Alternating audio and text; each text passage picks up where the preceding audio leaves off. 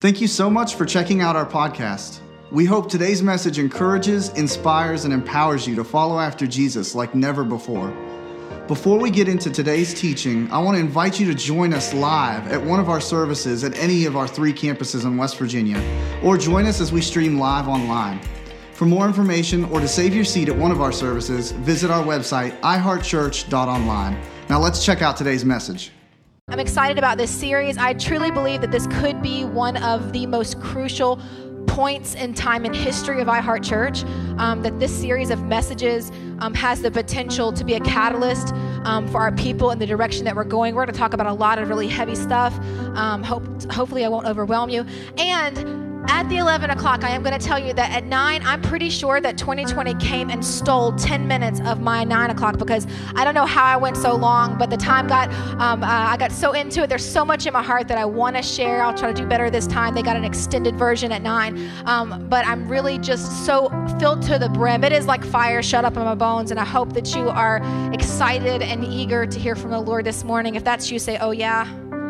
All right, that makes me excited, 11 o'clock. And so for those of you who are watching at home, we just want to take just a moment and prep our hearts, amen, just to receive, just to get in a posture, just to ask the Lord to speak what he wants to speak to us. And so, Father, I just thank you for being the privilege of being a part of this body of believers. And God, we're gathered not just in this room, but all over the world, as people are gathered in their homes and in different places in the country and the world watching. And Father, I just pray that right now, even if this is being watched at a later date, Father, I just ask that the Spirit of the living God would just come and invade our space, not just our physical space of this building or our homes, but invade the space of our hearts and our minds, that you would remove distractions. And Father, I'm so humbled and honored that you would use such a broken girl to do anything in the kingdom of God. And Lord, you know your word is my great joy. It is the joy of my life. And what an honor just to be able to open it up and to share it with other people. And I don't take that lightly, but with fear and trembling. So Father, I pray that this message would come with purity and with passion and with anointing and with love, just marinated in love. Lord, I pray that the word of God would be used to till up any ground of our heart that's hardened or mistaken, to heal, that you would wound, but you would heal. You would, God, bind up the brokenhearted and set the captives free. In Jesus' name we receive right now. In Jesus' name, amen. And everybody said, amen and amen. So we're going to go into a series in the next few weeks called Prepare the Way. Turn to your neighbor and say, prepare the way. Now, how many of you have ever had someone coming over to your house and you had to make some preparations? Raise your hand in here. How many of you ever had someone call and they're on their way like unexpectedly and your house is not ready for visitors and you've had to rapidly make preparations? And you know how that is, like shoving everything in a closet. And then, have you ever had someone come over and you weren't expecting company and you're like, oh, please don't use that bathroom. Like don't open this door. So there is one who is coming. Can I get an amen? There is one who is coming, and there needs to be some preparation for his arrival. You remember that John the Baptist was called someone who was the preparer of the way. In John chapter 1, it talks about John the Baptist, and it says, as it was written and forever remains in the writing of the prophet Isaiah, behold, I send my messenger ahead of you who will prepare your way. A voice of one shouting in the wilderness, prepare the way of the Lord, make his paths straight. In verse 4, it goes on to say, John the Baptist appeared in the wilderness, preaching a baptism of repentance for the forgiveness of sins. The Amplified explains that is requiring a change of one's old way of thinking, turning away from sin and seeking God and his righteousness. And we're going to skip down to verse 8, and he talks about how John the Baptist is saying, I'm giving you this message now. I'm baptizing you right now. As for me, I baptized you with water only, but he, the one who is coming, the one who we are preparing for, will baptize you who truly repent with the Holy Spirit. So anytime a king would go into a village or a king would go to meet with his people, there would be harbingers, there would be messengers, there would be people that would go ahead of the king to prepare the way. They would declare in the streets, the king is coming, make room, the king is coming. And I'm telling you, there is a king coming. And we have to prepare his way. So how do we prepare the way of the Lord. Well, if we want to know how to prepare the way of the Lord for the second coming, we have to ask ourselves, how did John prepare the way for the first coming? And that was through repentance. How do we prepare? It's through repent. Now, I know this is your favorite word in all of Scripture. Everyone loves when a pastor gets up and talks about repentance. But listen, everyone wants the baptism in the Holy Spirit. We can't wait for the end time outpouring of the Holy Spirit, when his Spirit will come upon all flesh. You know, Lisa Bidvere, when she was in, she and I were talking about the latter day outpouring, and we both synonymously agree that when this outpouring is poured out on the globe that is prophesied in Joel, that we actually have no point of reference for what God is talking about. It's not like, oh, it'll be like this revival that happened back here, or it'll be like this. No. The outpouring that is coming on the latter-day church is so monumental that we don't even have a point of reference for that. But there can not be Jesus' baptism in the Holy Spirit until there's John's baptism in repentance. There has to be some preparation made. And so what we're going to talk about, this word to prepare, because I don't think that it means what you think that it means. Now, the word repent, let's look at it first. The word repent means to turn. Literally to turn. And actually, so does the word prepare. In Hebrew, because they were quoting out of the book of Isaiah, it's panah. And it means to turn away, to put out of the way, to make clear, to clear away. And as a matter of fact, I'm studying Hebrew now. We just got through learning about this tense that this verb is in. It's called an emphatic imperative. This means you do it with emphasis, and you do it to completion all the way. So you turn, you prepare, you clear out, you make room all the way for the coming of the Lord. And so what we're going to do in the next few weeks is we're going to ask some really tough questions. How do we turn? What do we need to turn from? What do we need to turn to? How do we prepare the way for the coming of the Lord? And one of the reasons that I said I believe this is the most critical, one of the most critical series we'll ever do it as a church, is because during 2020, it became very evident to us as the Spirit of God was speaking to Brandon and I that we needed to prepare the bride for what was going to happen on the globe. That 2020 revealed to us that when the church doors shut down and people are scattered, the people are ill-equipped for that. And yet, there is a promised coming persecution.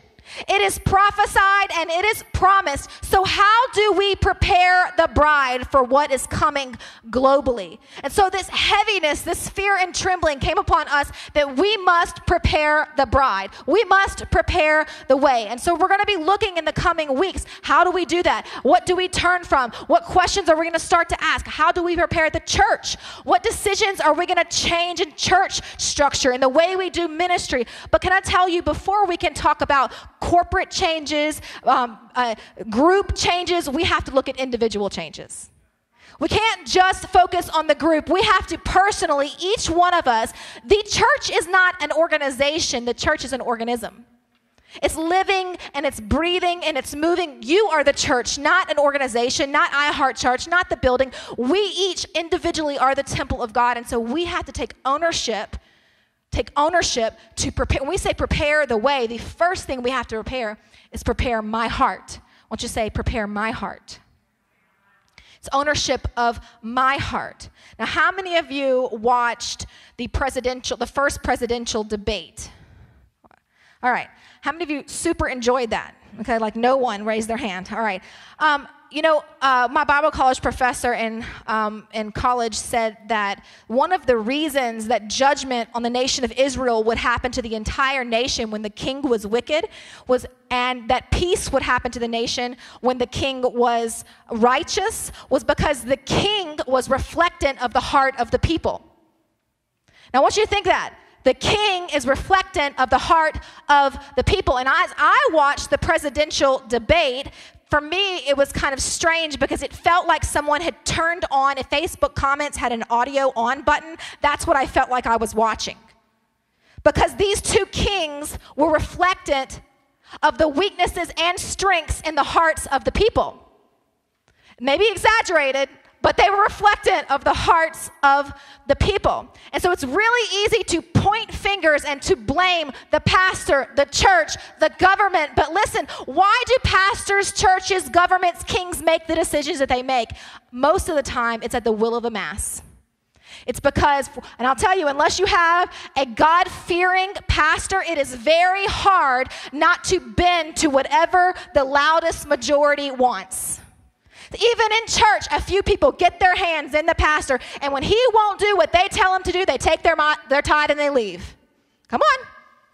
It's the will of the people. If you think about that the kings are reflected of the will of the people, then the people individually can't just point fingers. We have to assume responsibility to correct anything that's off in our own hearts.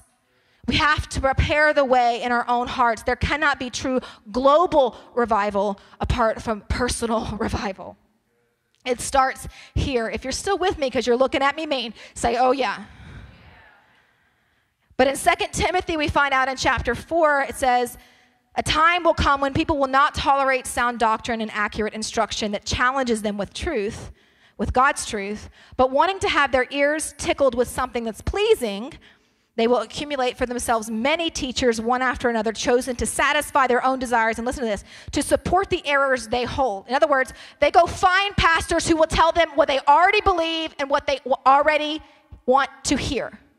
Instead of being around iron sharpening iron. And, I understand that we could grow this church exponentially if we would use our charisma and our gifts and tell you messages that make you feel good and make you feel good about yourself and don't challenge you. We could grow the church exponentially. But I also understand that teachers will be held to a stricter judgment, the scripture says. And that when we stand before Jesus, I hear the words of Jesus that said that many will say to me on that day, Lord, Lord, did we not, do all these churchy things, all these religious things, and yet he says, depart from me because I never knew you. Who gave these people the perception they were saved? And so we have to set our face like a flint and commit out of love for you. I will not tickle your ears. I'm going to use words that no one likes, like repentance and prepare and turn. And it doesn't mean I'm a hellfire and brimstone preacher. It means I love you and I don't want to see you perish, preacher. It's love. It's love that says he is coming. Prepare the bride. Prepare the bride. And to prepare the bride, we have to first prepare our hearts. So we're going to look this morning at what I call the parable of all parables. Now, we are told that in Scripture that Jesus never taught once without using parables. Parables are short stories where he tries to give an allegory to show a spiritual truth. But there is one that, according to Mark chapter 4, is preeminent over all the other parables. It says this in verse 13. Then Jesus said to them, if you can't understand the meaning of this parable, how will you understand all of the other parables? Do you understand that this particular, and I don't know why I haven't ever really heard this verse in this context preached, has never really brought out that this parable seems to be of more importance than any of the other parables. It says to pay attention to even how you hear it. It's extremely important. So let's look at it. In Mark 4, chapter 1, once again, Jesus began teaching by the lake shore, and a very large crowd, can you say a very large crowd? A very large crowd soon gathered around him, so he got into a boat. Then he sat in the boat while all the people remained on the shore. He taught them by telling them many stories in the form of parables, such as this one. Listen, a farmer went out to plant some seed. Can I stop and can we just say, listen? Oh, come on, you can do better than that. Listen. I want you to tell yourself, listen. Listen, a farmer went out to plant some seed.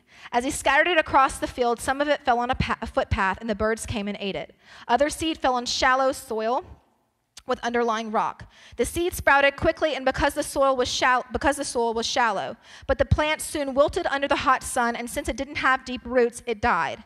Other seed fell among the thorns that grew up and choked out the tender plants, so they produced no grain. Still other seeds fell in fertile soil, and they sprouted, grew, and produced a crop that was 30, 60, and even 100 times as much as it had been planted. Then he said, anyone with ears to hear should listen and understand. And then Jesus closed up his book and he left. Okay, that's the end of today's sermon. I hope you got a lot out of that. We'll see you guys next week. This is the reality of when Jesus told this, a large crowd gathered and they heard, but they did not understand. And we're going to talk about why in just a minute. They heard, but they did not understand. And so a large crowd will likely hear this message, whether virtually or in person. A large crowd will hear it, but how many will listen and understand? So verse 10 says this, later when Jesus was alone with the 12 disciples, can you say alone? That's important. And with the others who were gathered around, they asked him what the parables meant. Do you notice some initiative on their part? Do you notice they were seekers on their part? He replied, listen, this is so crucial. You are permitted to understand the secret of the kingdom of God. But I use parables for everything I say to outsiders.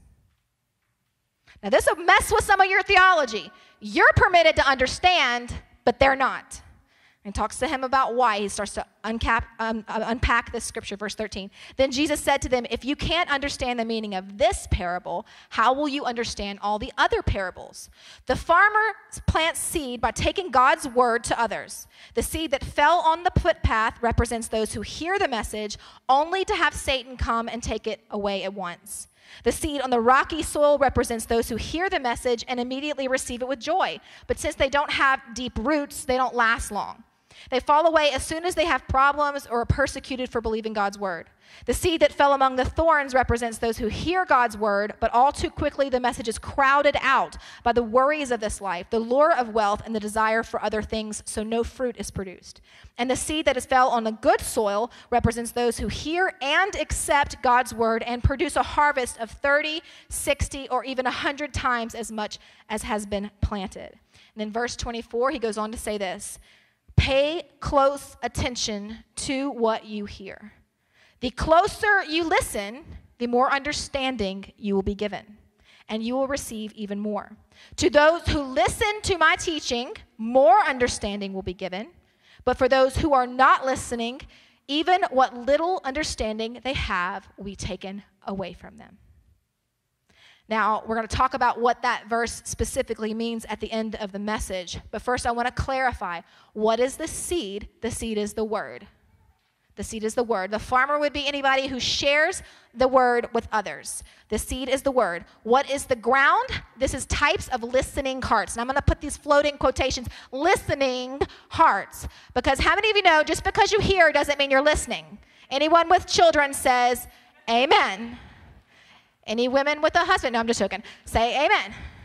Just because you hear doesn't mean you're listening. So these are types of listening hearts. But before we go into these 4 types of listening hearts, I want to bring this point out.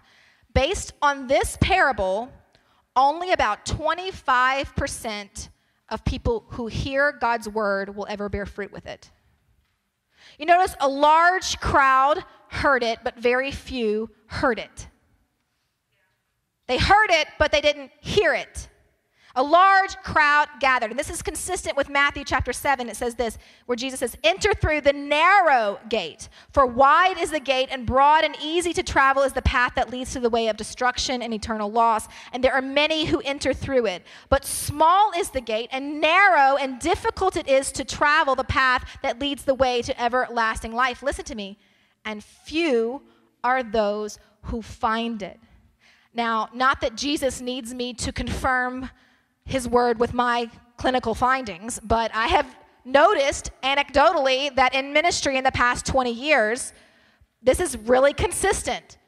Only about 1/4 of people that come to me for advice will actually listen and obey and endure in the word of God. As a matter of fact, it is so rare for someone to take hard truth, to listen, and to go and do it consistently that I marvel when it happens. Some of you have been some of those people that I've looked and said, I am so encouraged by your faith and your obedience. I don't see people that respond so quickly to God's word this often. Jesus marveled at the faith of some people because most people are going to fall. 75% of the people will fall under the categories of never, ever, ever producing anything from the fruit of God's word. And we can't say this is just the lost because it's just as rampant. Disobedience, not hearing, not listening is just as rampant in the church. And if I'm right, say, oh yeah, it's just as rampant in the church. Pay close attention. Pay close attention. So let's look at these 4 groups of ground, and let's talk about these 4 hearts. 4 groups of listeners, and the first is the hard-hearted. The hard-hearted. Now, when Jeremiah was being called to preach, God told Jeremiah, go and say this to the people, but they will not listen. He said, go say this to the king, but he will not listen. When God called Moses, he said, Moses, go tell Pharaoh to let the people go, but he will not listen to you. In Ezekiel, it says when there's a watchman, the watchman is required to sound the alarm, but if the people don't listen, then his hands are clean from blood, because he did not spare the message. But it said, watchmen, if you see the enemy coming and you don't sound the alarm for fear of what the people will say, then their blood will be on your hands. And this is why we are required to not preach messages that tickle your ears. And I don't know why someone would want their ears tickled anyway. That's just annoying. I may not like for you to step on my toes, but if you stepping on my toes gets me away from a ledge, then please, by all means, step on my toes. And so the hard-hearted, God tells the prophets repeatedly that the majority of people won't listen. You'll speak, but they won't listen. I don't know about you. I don't want to be that person. I want to be one of the few. And maybe I'm just an overachiever, but I don't even want to be one of the 25% that just bears 10% more. I want to be the 100-fold return that God gets when I see Jesus face to face. Can I get an amen? And so I want to listen so that I can bear fruit that remains. So what causes hard hearts? The first thing, I'm going to give you 3 things quickly, is offense. In Proverbs 18:19, it says, an offended friend is harder to win back than a fortified city. Anybody ever hurt someone's feelings, and as much as you tried to reconcile with this person, they would not have it? Yes or no? Yes, okay, thank you. An offended friend is harder to win back than a fortified city. In Matthew 11:6, Jesus sends a message to John the Baptist saying, blessed is the one who's not offended by me. Now let's talk about really quick 2 categorizations of offense. Some offenses are very real, and church hurt is very real. Pastoral abuse has been very real, okay? And so a lot of people, I'm aware that as I share the message, I'll share the same message, maybe thousands of people will hear it, and yet none of you will perceive it in the same way as the person next to you. There's a lot of, you're filtering what you're hearing through experiences. You might filter what you're hearing through something that I've done to you, because Lord knows I'm flawed and I'm going to make mistakes. And so you may not receive it, or you may be reading through, well, she's saying this because of this or because of this. And so you're filtering it through that. Or you could be filtering this through another pastor or another leader who's hurt you, or a parent that's hurt you. Do you hear what I'm saying? And so we can harden our heart because we're wounded in an area, and so we don't want to receive it, not because we don't like the word, but because there's an offense there. And so we can be offended by true trauma that's happened to us, or we could be offended just because the word is offensive. Because God's word is a sword, and it hurts, and it cuts, and it pierces through the bone and the marrow. And so John the Baptist, Jesus said there was no one who's ever lived on the earth as righteous as John the Baptist. And yet John the Baptist struggled with offense at Jesus. Why? Because John the Baptist was in a prison cell. He had given everything he had to be a voice crying in the wilderness. People were getting baptized. People were getting saved. And then people come and they start following Jesus, and John's cool with that. He's like, no, he must increase, I must decrease. Go to him. But then he gets arrested, and now his life is at stake, and Jesus' ministry is booming. And John says, are you the Messiah? Now, John knew he was the Messiah. God had already revealed that he was the Messiah. Why did he ask this question? He was struggling with hurt. He was struggling. Jesus, why are you out there doing this, and I'm in here about to die? Offended. Sometimes we're just offended with the cross. We're just offended with the word. But blessed is he who is not offended by me. Number 2 is bitterness. Now, offense and bitterness are different. Offense is I'm hurt and I'm wounded. Bitterness is I've nursed this wound. I have gathered with other people who have similar offenses and similar wounds, and we gather around the table and we feed this wound. We set this baby on the center of the living room. We all nurse and pay attention to and coddle this until this little offense has become a grown tantrum toddler. Bitterness is poisonous and toxic and infectious. Bitterness bleeds over like a tree that has grown and now casting seed on everybody that comes in your sphere. Bitterness is different than an offense because bitterness has grown into full fruition and is now infecting other people. Hard hearts, hard hearts. Watch out, Hebrews says, that no poisonous root of bitterness grows up to trouble you, corrupting many. And then the last thing is pride will cause a hard heart. In Daniel 5:20, talks about Nebuchadnezzar. When Nebuchadnezzar's heart became arrogant and hardened with pride, he was deposed from his royal throne and stripped of his glory. So spiritual pride can even do this. That when we think we know more than someone else, and everyone now, because Google, thinks they're a theologian. And so because I watched a few YouTube sermons, now I'm a theologian, and when someone comes and tries to lovingly have a discussion, iron sharpens iron, I'm offended. I know that already. Let me tell you something. None of us have a corner market on the scriptures. Every one of us could be wrong about things and are. I can no more fully understand the scriptures than a toddler can understand quantum physics. It's too complicated. It's too alive. God's too big. His thoughts are not my thoughts. And we have to have a humility about us that's willing to admit that we could be wrong about some things. And then it's okay to let others come in and teach us or strengthen us or sharpen us. But pride will cause us to think, I don't need that. I already know that already. So pride or offense. So how do we get rid of this? I look at one king who God sent a word, Pharaoh, let my people go. And he, out of pride, who is God? Who is this God to tell me what I have to do?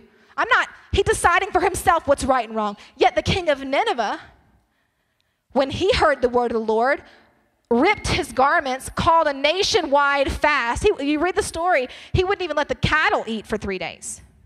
Even the animals couldn't eat. Total repentance. He lowered and humbled himself and received the word of the Lord. And in Hebrews Chapter 3, it says this, while it said, today, while there's still opportunity, if you hear his voice, do not harden your heart, as when they provoked me.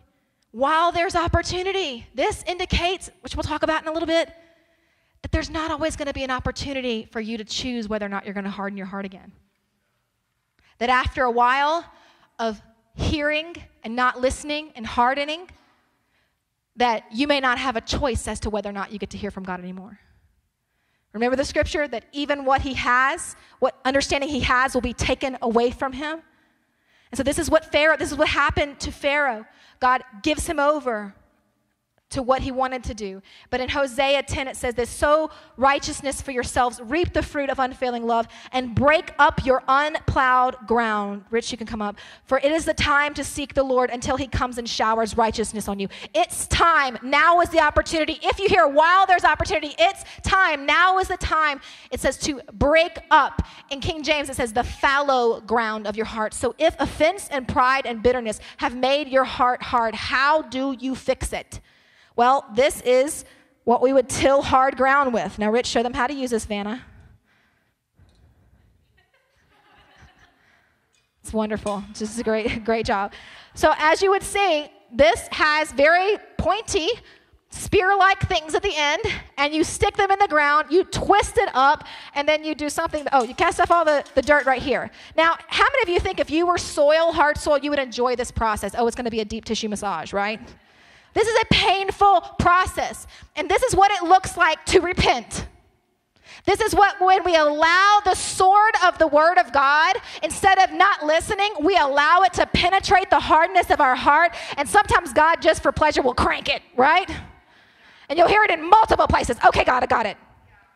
But we allow the word of God to plow and tend our heart. This is why fasting is so good for us, because it rips open our flesh. Our flesh is screaming to have what it wants, and it quiets all that. It pierces it with the word of God and tills up the fallow ground of our heart so the word of God can get in it. Now notice this. The name of this tiller is Corona.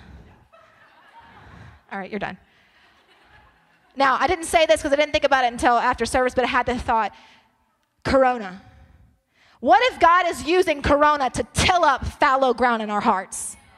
What if God is using hardship, allowing hardship and difficulty and suffering and discipline to till up hard ground in our hearts? We have to let him do it. The second group of listeners is the shallow. The shallow. Now notice this group of listeners, first it seemed like they were going to obey. And I meet a lot of people like this. At first, I'm super hopeful because they're like, you're right. That is what I need to do. I'm going to go do that. Yes, I agree. And then persecution comes. And then obeying the word gets hard when you have to keep obeying the word. And it says, do not grow weary in well-doing because you will reap if you faint not. But man, it's really hard not to give up when it gets super suffering. When that till goes down deep, it's hard. And so a lot of people bail out, even though they first receive it with joy because they're excited about it, but they fail to understand that the way of a cross includes a cross. The way of the cross includes a cross. It is not a cakewalk. It is squeezy, as my son used to say. There is a press, there is a breaking. In 1 Peter 4:12-14, it says, dear friends, don't be surprised at the fiery trials you're going through, as if something strange were happening to you. Instead, be very glad. These trials make you partners with Christ in his suffering, so that you will have the wonderful joy of seeing his glory when it's revealed to the world. If you're insulted because you bear the name of Christ, you will be blessed, for the glorious Spirit of God rests upon you. There is glory with suffering, and we're going to talk about that at the end of the month and how to endure through these hardships. But in 1 Peter 4:4, of course, your former friends, notice it says, of course. Don't be surprised. And of course, this is showing you we should be teaching and expecting suffering. And everybody say, amen, Melody. I know y'all shout me, repent, suffer, yes. I know it's exactly what you want to hear. But this is saying, expect it. Don't be surprised. Of course, your former friends are surprised when you no longer plunge in the flood of wild and destructive things they do. So they slander you. This is a part of it. And this is why we can't preach the gospel of self-help. This is why so many people are disillusioned with Christianity. It's because we have sold them a gospel of just peace, just prosperity, just blessing. God, it's all about you, your calling, your destiny. But your calling, your destiny, your purpose has unique suffering, unique discipline, unique challenges. And they coincide. And we have to go into that understanding so we can't have shallow roots. But do you want to know who bails out at persecution? Who bails out when things get tough? People who don't have deep roots in the Word of God. People who aren't grounded in the Word of God. Their roots don't go down deep. They're having a surrogate Christianity. They feed, they're still in the bottle with someone else. They're not mature in their faith. In Psalm 1, it says this, oh, the joys of those who do not follow the advice of wicked or stand with sinners or join with mockers, but they delight in the law of the Lord, meditating on this day and night. That means there's some thought to it. There's some intent to it. They're not just hearing, they're pondering it. They're thinking on it day and night. This shows consistency day in, day out, not just on Sundays. Come on. The only time we get the word of God shouldn't be the only day that Chick-fil-A is closed. Day and night, they're like trees planted along the riverbank, bearing fruit in each season. Their leaves never wither. That's hard to say. Never wither, and they prosper in all they do. In other words, the deeper your roots, the sweeter your fruit.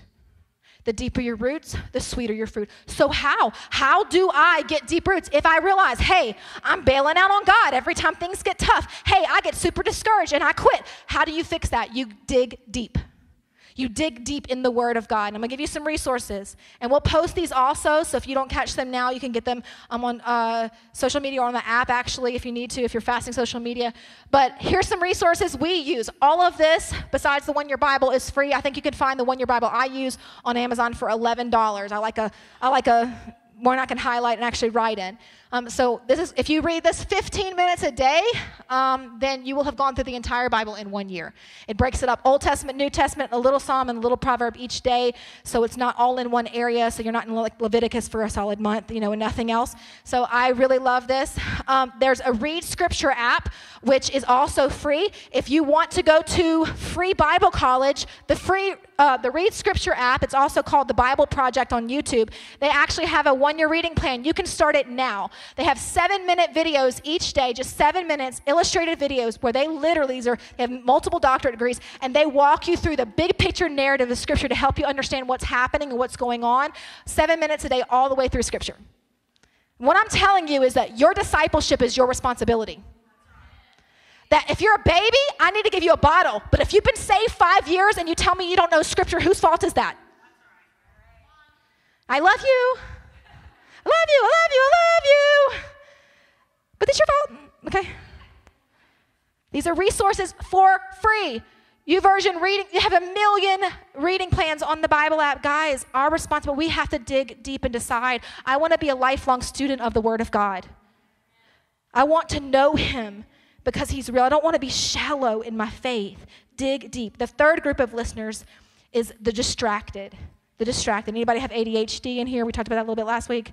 Okay, now you're willing to admit it. Last week I was like the only one who raised my hand. The distracted. Now what are they distracted by? They were distracted by wealth and pleasure and the lure of happy things. So it wasn't persecution that discouraged them. This group was distracted by wealth and pleasure and entertainment. Come on. Now remember when Jesus said that not many of the wealthy, it's harder for a rich man to get into the kingdom than for a camel to go through the eye of a needle. Now, why did he say that? I've thought a lot about that verse, especially in the past couple of years, because what I can confidently tell you is God does not hate money. Money is not the root of all evil. The love of money is the root of all evil. Can I get an amen? We need money to fund the church. We need money to do kingdom work. You need money to eat. And God wants you to be blessed. There's nothing wrong with having nice things. It's when nice things have you.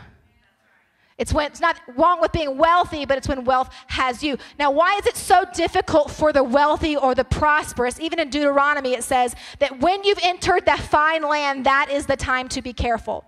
When you hit a prosperous season, that's the time to be careful.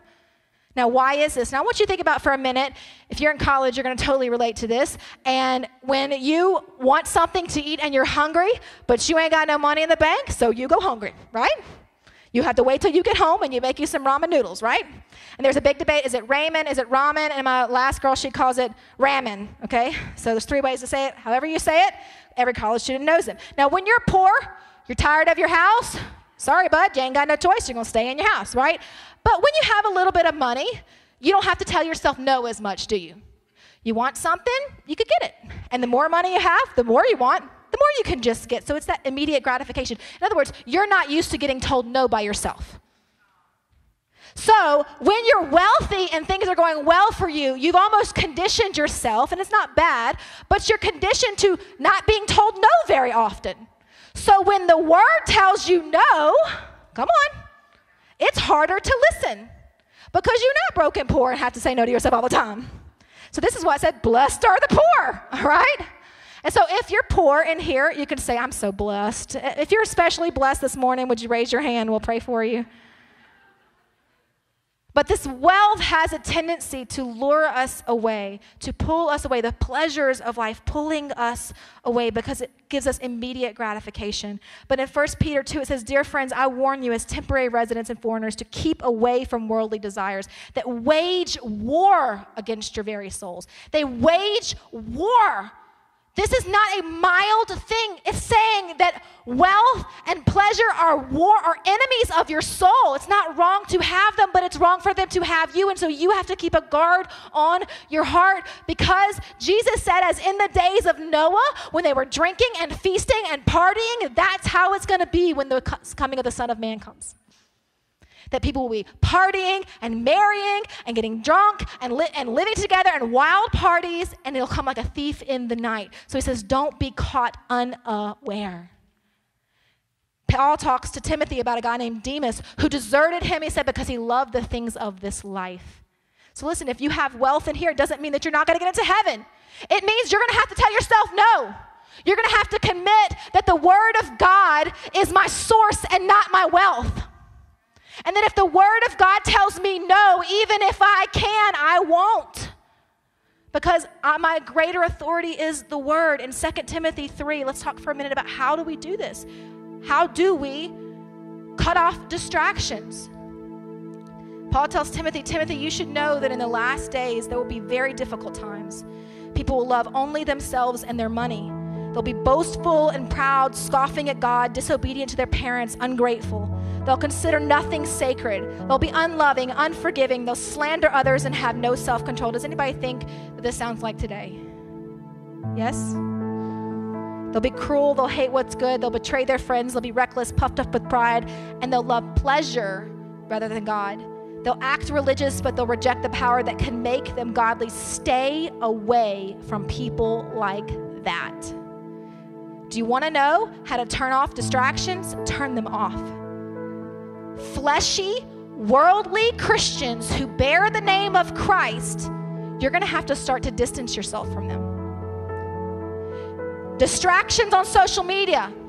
If you're pulled away, if you're overspending and overextending yourself financially because you have a covetous spirit that just wants what everybody has, builder, bigger image, better image, cut it off. Turn it off. Dig in. This fast is a time to till up the ground of our hearts, to remind ourselves of what ultimately really matters. Because what does it profit a man if he gains the whole world but forfeits his soul? We can't take any of those things with us. You know, I stood in a cemetery in New York, and I wrote about this in Arise book at the end. But there is a church there, a famous church, and I got morbidly distracted with the graveyard that's in the church and beside the church. But this church stands on the intersection of Broadway and Wall Street. Wall Street cuts like this and Broadway here. And I was distracted by this one particular tombstone of an 8-year-old little boy. And at the time that this tombstone was laid there, when he died, this was nothing but a field. There was no New York City. This was a field. At the time when this prophetic tombstone was here on the corner of the world's wealth and entertainment, now this boy's body points as a prophetic voice crying out in the wilderness. Go ahead and put it up. Put the second one there. This is the bottom of it. It says, read or reflect as you pass by. As you are now, so once was I. As I am now, soon you will be. Prepare for death and follow me. Now, I don't mean to get too ugly on New Year's, but Ecclesiastes says a wise man thinks about death often. Why? Because it reprioritizes us.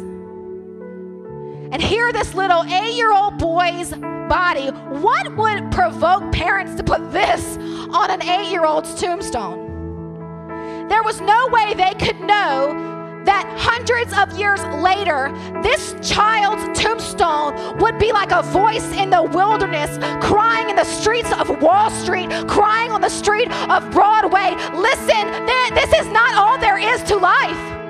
There is more coming. Prepare the way. Prepare for eternity. Prepare your heart. Please do not get distracted. I know there is glitz and there is temporary pleasures out there, but it is hollow and it is death at the bottom of that well.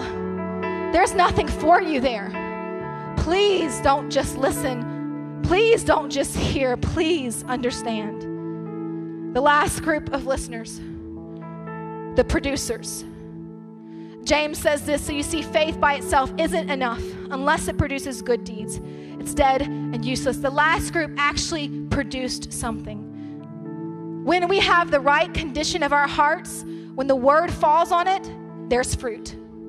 something happens. Good deeds pop up. We don't just hear the word and walk away unchanged. That shows that there's a faulty condition of our heart. When we're hearing the same things from God over and over and over, and there's no fruit, that means we're in one of those categories, and there needs to be some change.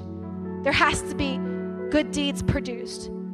But this is probably the most concerning, important part of this. Based on this parable, the way we listen is tied to how much we will be allowed to understand. The way we listen. This shows us the single greatest thing we can do to grow in wisdom is to obey the wisdom God's already given us.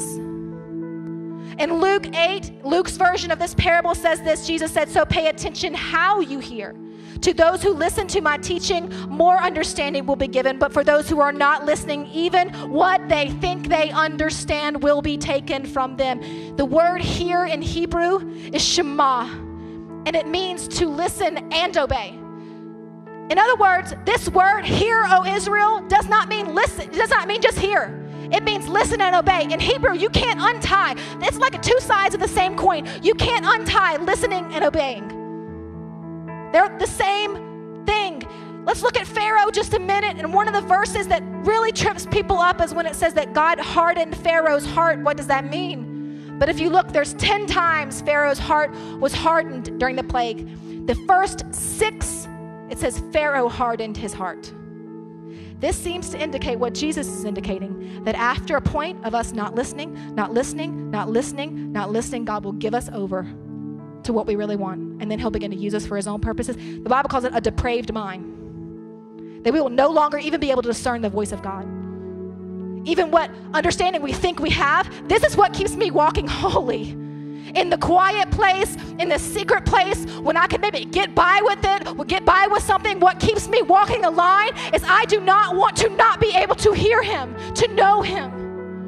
I want to obey what he's given me. But listen, God is not harsh when he does this. You don't keep talking to people who don't listen to you, do you? I want you to imagine sitting across from someone at lunch and repeatedly going to lunch with them every day, but they don't look at you. They stare at their phone the whole time. And when you talk, they act like they're uninterested. And they say, "Huh? What are you talking about?" They don't listen to anything. You would stop talking to them too. And when we hear, but we don't listen, when we hear, but we don't obey, we hear, but we don't understand, we poise ourselves in a dangerous position. But blessed are those who hear the word of God and obey it. Just listening to the law doesn't make us right with God. It's obeying the law that makes us right. So we should be doers of the word, not hearers only, deceiving ourselves. Some versions say deluding ourselves, making ourselves think we're fine when we're really not. So what do we do with all of this? I'm going to close. Psalm 119:59 gives us the answer. "I pondered the direction of my life and I turned." Remember that word, prepare, repent, means to turn. "I pondered the direction of my life and I turned to follow your laws." There is no greater time than this right now. Now is the time to ponder and pivot. Think about here. Don't just hear, please, please. And I know probably one of the most heartbreaking parts of this job that we have is that we cast seed that could bear fruit in your marriage and in your kids. We cast seed that could help you, and that most don't really hear. They don't really understand. They don't really listen. Jesus said, "Jerusalem, Jerusalem, how long did I want to gather you as a mother hen gathers her chicks, but you would have none of it." Ponder and pivot. What is God speaking to you? Why don't you bow your heads? For some of you, God is putting his finger on a hard heart. That wound that you're carrying from previous church hurt, that wound you're carrying from a father or a mother, God's putting his finger and asking you to release. That giving him that wound only opens your heart to receive healing. You're not punishing the person who hurt you by hardening your heart. You're punishing you. Some of you, you realize there's some spiritual pride in my life and I've been stubborn and I want to open my heart with humility. Some of you realize that you've been lazy in your faith. You've not taken a personal commitment to dive into the word and be a student. You want to rectify that. And some of you realize, I've been distracted by pleasure and by wealth and by luring of other things, worldly things, and I want to come back home. The answer for all of this time of year is a time when we dedicate more than just at this altar. We dedicate, I'm going to take this next 21 days. I'm going to dig up the fallow ground, the hardened ground, the shallow ground of my heart so that the word of God can penetrate deep and I can bear fruit that remains. God, I pray that you bless your people. I pray as they ponder that they would also pivot. They would turn, they'd prepare. Oh God, let us prepare the way for the coming of the Lord. In Jesus' name. Thanks again for listening. To hear more messages like this one, be sure to subscribe and check out our podcast channel for past messages. If you like what you're hearing, please rate and share. For more content, to connect with us, or if you'd like to support this ministry by giving, visit our website, iHeartChurch.online. We love you and have a great day.